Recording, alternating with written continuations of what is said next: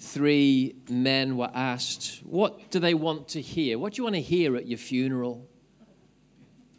One said, well, I want to hear people say he was a kind man. That's good, isn't it? Another one said, I want to hear that I was a good father. That's good. The third guy said, I want people to say, oh, look, he's moving.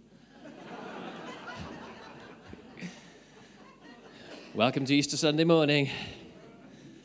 God's good. Luke 23, if you've got a Bible, I'm going to read a portion and going to talk for a little while around it. Luke 23.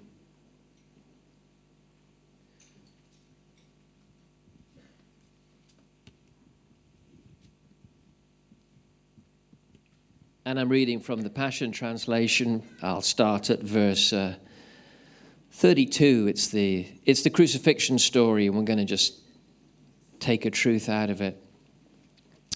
Two criminals were led away with Jesus, and all three were to be executed together. When they came to the place that is known as the Skull, the guards crucified Jesus, nailing him on the center cross between the two criminals.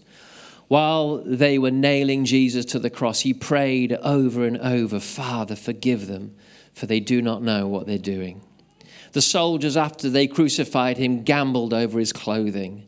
A great crowd gathered to watch what was happening. The religious leaders sneered at Jesus and mocked him, saying, look at this man. What kind of chosen Messiah is this? He pretended to save others, but he can't even save himself. The soldiers joined in the mockery by offering Jesus a drink of vinegar. Over Jesus' head on the cross was written an inscription in Greek, Latin, and Aramaic. It said, this man is the King of all the Jews. And all the soldiers laughed and scoffed at him, saying, hey, if you're the King of the Jews, why don't you save yourself? One of the criminals hanging on the cross next to Jesus kept ridiculing him, saying, what kind of Messiah are you? Save yourself and save us from this death. The criminal hanging on the other cross rebuked the man, saying, don't you fear God? You're about to die. We deserve to be condemned, for we're just being repaid for what we've done. But this man, he's done nothing wrong. Then he said, I beg of you, my Lord Jesus, show me grace and take me with you into your everlasting kingdom. Jesus responded, I promise you this very day you will enter paradise with me. It was now only midday, yet the whole world became dark for 3 hours as the light of the sun faded away. And suddenly in the temple, the thick veil hanging in the holy place was ripped in two. Then Jesus cried out with a loud voice, Father, I surrender my spirit into your hands. And he took his last breath and died.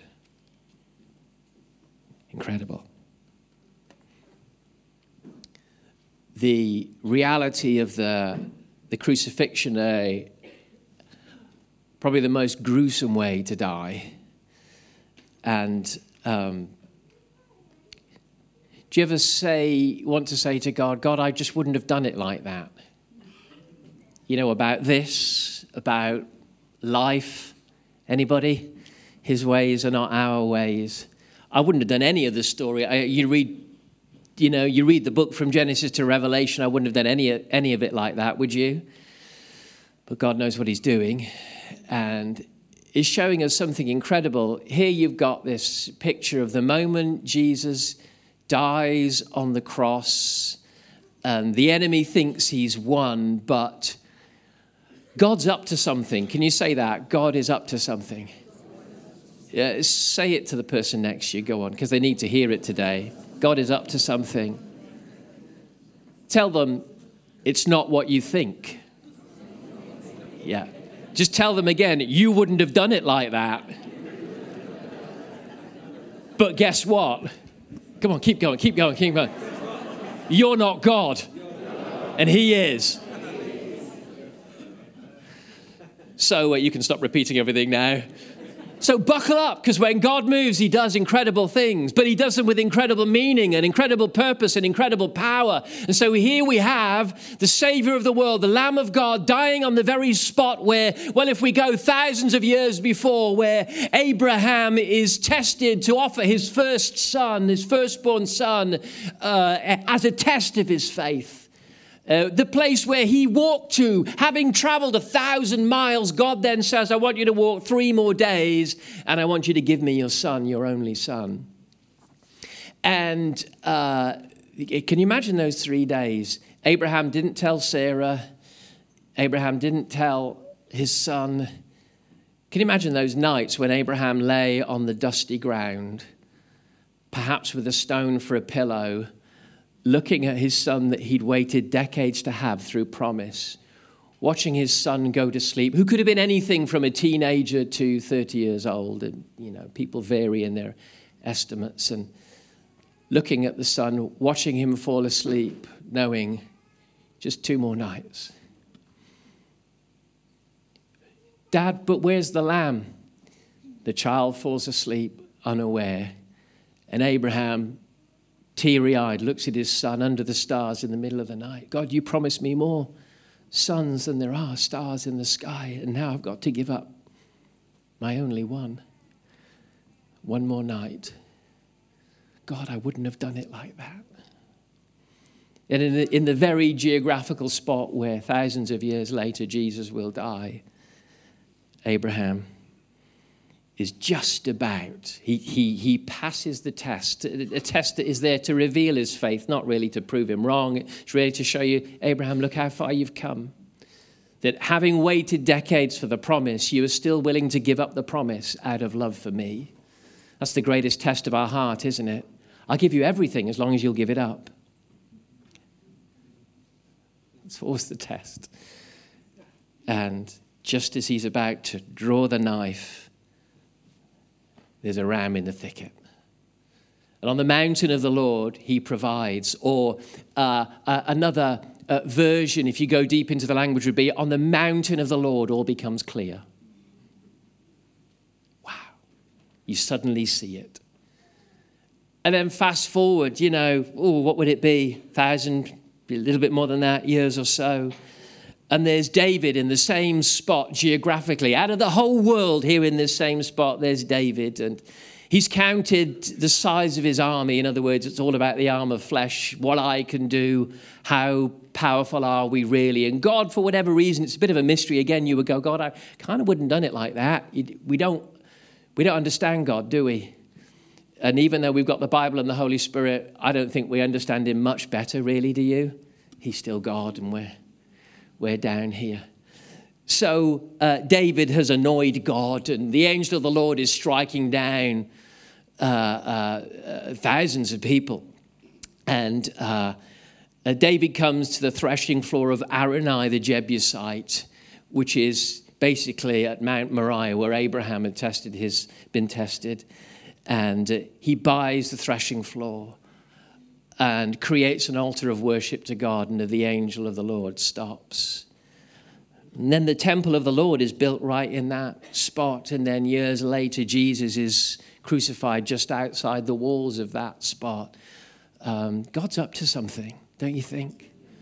And in that temple was a perfect example of the human condition, really, that there was a holy God behind a thick veil that no one could go near and no one could touch.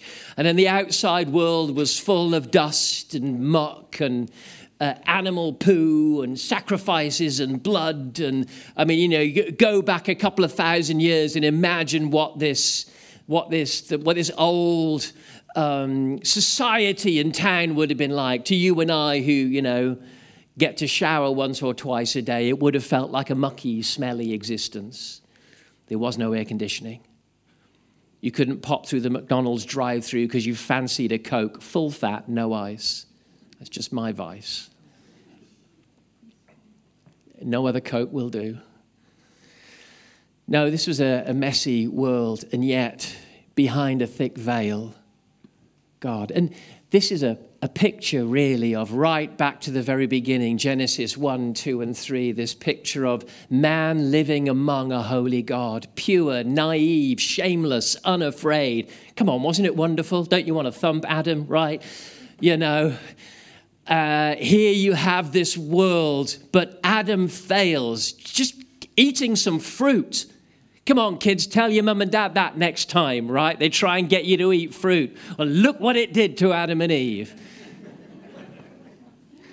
Fruit is made for apple pies and things like that, and apple crumbles. But they eat of the fruit, and God banishes them from his presence. That's what the thick veil meant. It was the equivalent of the angel with the sword flashing back and forward at the entrance to the garden. You're banished from the presence of God.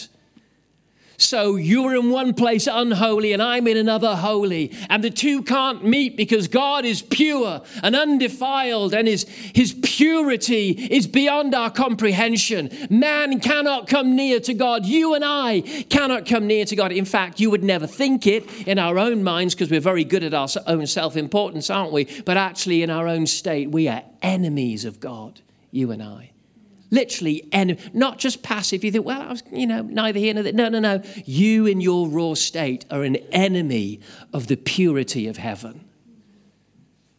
And then this most incredible moment here in the Bible. At the moment he hangs on the cross, and while one man on one side is ridiculing and saying, come on, if you really are a savior, get us down from here. His entitlement is on full show. Come on, save us, get us out of this. And on the other side, there's the humility. Isn't it like the prayer of the tax collector and the man who was aware of his sin, who just beat his chest and said, what am I worthy of, God? And here is this other guy hanging on the other cross, looking to the Lord and Savior of the world, knowing, Lord Jesus, just doesn't even quite say save me, does he?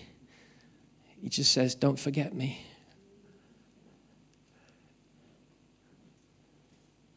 Anybody feel forgotten?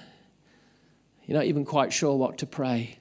Just remember me, notice me. And the Savior of the world, in between forgiving the world, forgive them, Father, they know not what they do. In between the agony of every breath, in between his disintegrating body on that cross, has the wherewithal and the time to lovingly look at a criminal and say, you'll be with me in paradise today. Wow.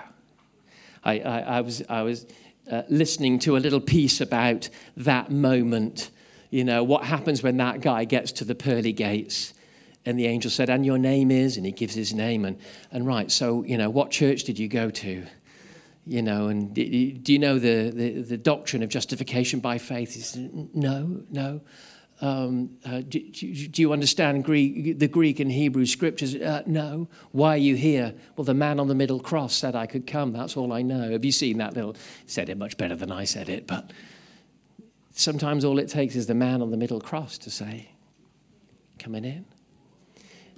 And in that moment, the man on the middle cross dies, unknown to the devil, taking the sin of the world with him in that death. Taking your sin, your criminal acts before God. My criminal acts? Yes, our selfishness, our thoughtlessness, our self-obsession, our pride, our ego. And if you're not full of it, well, I certainly know I am. Anybody? Come on, get real. We're enemies of God in our raw state. And yet there he was 2,000 years ago. In fact, you would even say before the foundation of the world theologically, he takes the sin of the world with him. And in the moment that he takes the sin of the world away, the veil begins to tremble in the temple. The equivalent of those angels with the flashing swords that keeps us from the very presence and peace and shameless perfection of who God is. That beautiful, naive state of it's just me and God and living and life and no more fear and imposter syndrome and shame and guilt. They were just living at peace with God. But then there was a veil. But in the moment he dies, the veil begins to tremble. Not at the bottom, at the top. Because God was ripping it, not man. And he ripped that veil that was several inches thick, ripped it in two. And suddenly, a holy God could be accessed once again by unholy people. Why? Because he sees us as holy, even while we're being made holy. Wow. It's the only way to do it. Because I'm not going to make a robot of you and perfect you in one go. I'm going to take my time. Because you're a son. Yes, you're a stone, but you're a living stone. I want to handle you gently with my own fingers. I don't want to bash you with a hammer. I want to form you into the image of Christ. But how can I bring you close enough to do that? Well, I'm going to make you holy while I'm making you holy. Let's do it that way. I'm going to put you in Christ. I'm going to seat you in heavenly places with him. I'm going to make you one with my perfect Son because he took the punishment for everybody. Say to the person next to you, I wouldn't have done it like that. No, we wouldn't have, wouldn't we? We don't get it. And sometimes that's why we reject it, because it doesn't make sense. That's why this isn't called a logic. This is called a faith. I just trust that he knows what he's doing.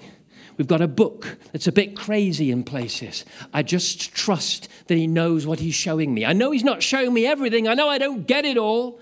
I know there's imperfections to the translations, but somehow the God of the universe breathes down through the ages into my imperfect world and he speaks to me. And the renting, the ripping of that veil means so much. It means while we live in a broken world and we're still dealing with our own brokenness, that in the midst of all that, you can know inside the perfect peace that Adam and Eve knew before they fell. You are as at peace with God as Adam and Eve were. Now, don't go getting naked on me. You are as shameless as Adam and Eve were. Their beauty was seen, if you read it. The beauty of Adam and Eve was in their naivety. It was naive trust. And that's what the enemy undermined and caused them to sin. Naive trust that makes you a child of the King is available to you. Isn't that beautiful? Peace. I'm right with God. Even though half your brain is going, but I wouldn't be doing life like this, God. And I wouldn't have done that. And I wouldn't have done Ukraine like this. And I wouldn't have built your church like that. And I certainly would have done a better job with them over there. Anybody ever think that? But peace is available if we just trust him. So the veil is torn and we can know the perfect internal state of Adam and Eve today, which could be summed up by the word justified, righteous, which can be much more easily said, and let's stick with this, at peace with God, no longer his enemy. He has soaked up my selfishness by his Savior, and now I am at peace with God. Isn't it beautiful? And then I want to focus in on one aspect that has returned to our hearts that was missing for thousands of years. And it's this, in Genesis 3:8, you catch this beautiful phrase. It's one of my favorites. And it says this, that they heard the voice of God walking in the garden in the cool of the day. I'll say it again. They heard the voice walking. Come on, whisper it. They heard the voice walking. One of the ways to see God is to understand that he's a voice. And they heard the voice of God walking in the cool of the day. You know what they did? They hid themselves. I wonder if some of us haven't quite grasped the beauty of the torn veil and the restored Eden that is available to our hearts. I wonder if maybe some of us still hide from the voice of God. We're willing to listen to the voice of religion. We're willing to sing the songs and go to the services. But what about the voice of your Savior to you? One of the most beautiful things restored to us, not just forgiveness of sins, not just peace with God and peace in our hearts, not just healing and strength and power available to us today, but think of this for a moment. He restored the voice of God to us. He made it so that his voice walks in your garden once again. You get to hear God, not through a priest. You get to hear God. Come on. So he dies to take the sin of mankind. He rises again with victory over death. The sting of death is gone. That's why so many Christian funerals are celebrations. And half the room are going, can't wait to be with you. See you soon. See you in a minute. And when you're going through a hard time, don't you slightly think, God, now would be a good time? Zap me. I'm ready. I could do with a cloud and a harp right now. He conquered death. Then he ascends and he sits down at the right hand of the Father, which is a picture of his pure authority and his absolute relaxed state, being in control.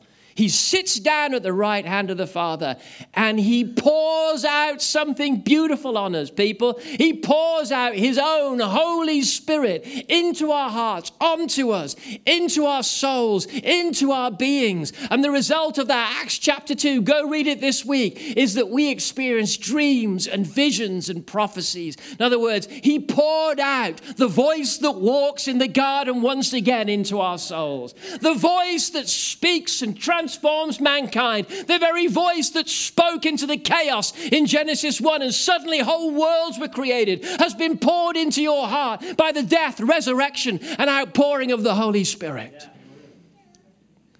You got the voice of God. And he does beautiful things. When the voice is in our hearts, I don't know about you, I've found in my life the voice of God changes everything. I love the Bible. Anybody else? And I'll read it. I'll study it. I'll do the Greek. I'll do the Hebrew. I'll have fun with it. But don't you long for the moment when, oh, hang on a minute, that verse wasn't there before. You know, after 40 years of reading it, who put that verse there? And something leaps off the page into your heart. And you know, while I've got the Logos, the Word of God, Jesus himself said, but man cannot live by bread alone. He lives by every rhema, the other word for the Word of God, which is the uttered word, the gushing forth word. When God poured out his Holy Spirit, he gushed forth the voice of heaven into our very souls. There's a fire on your head that's not there to give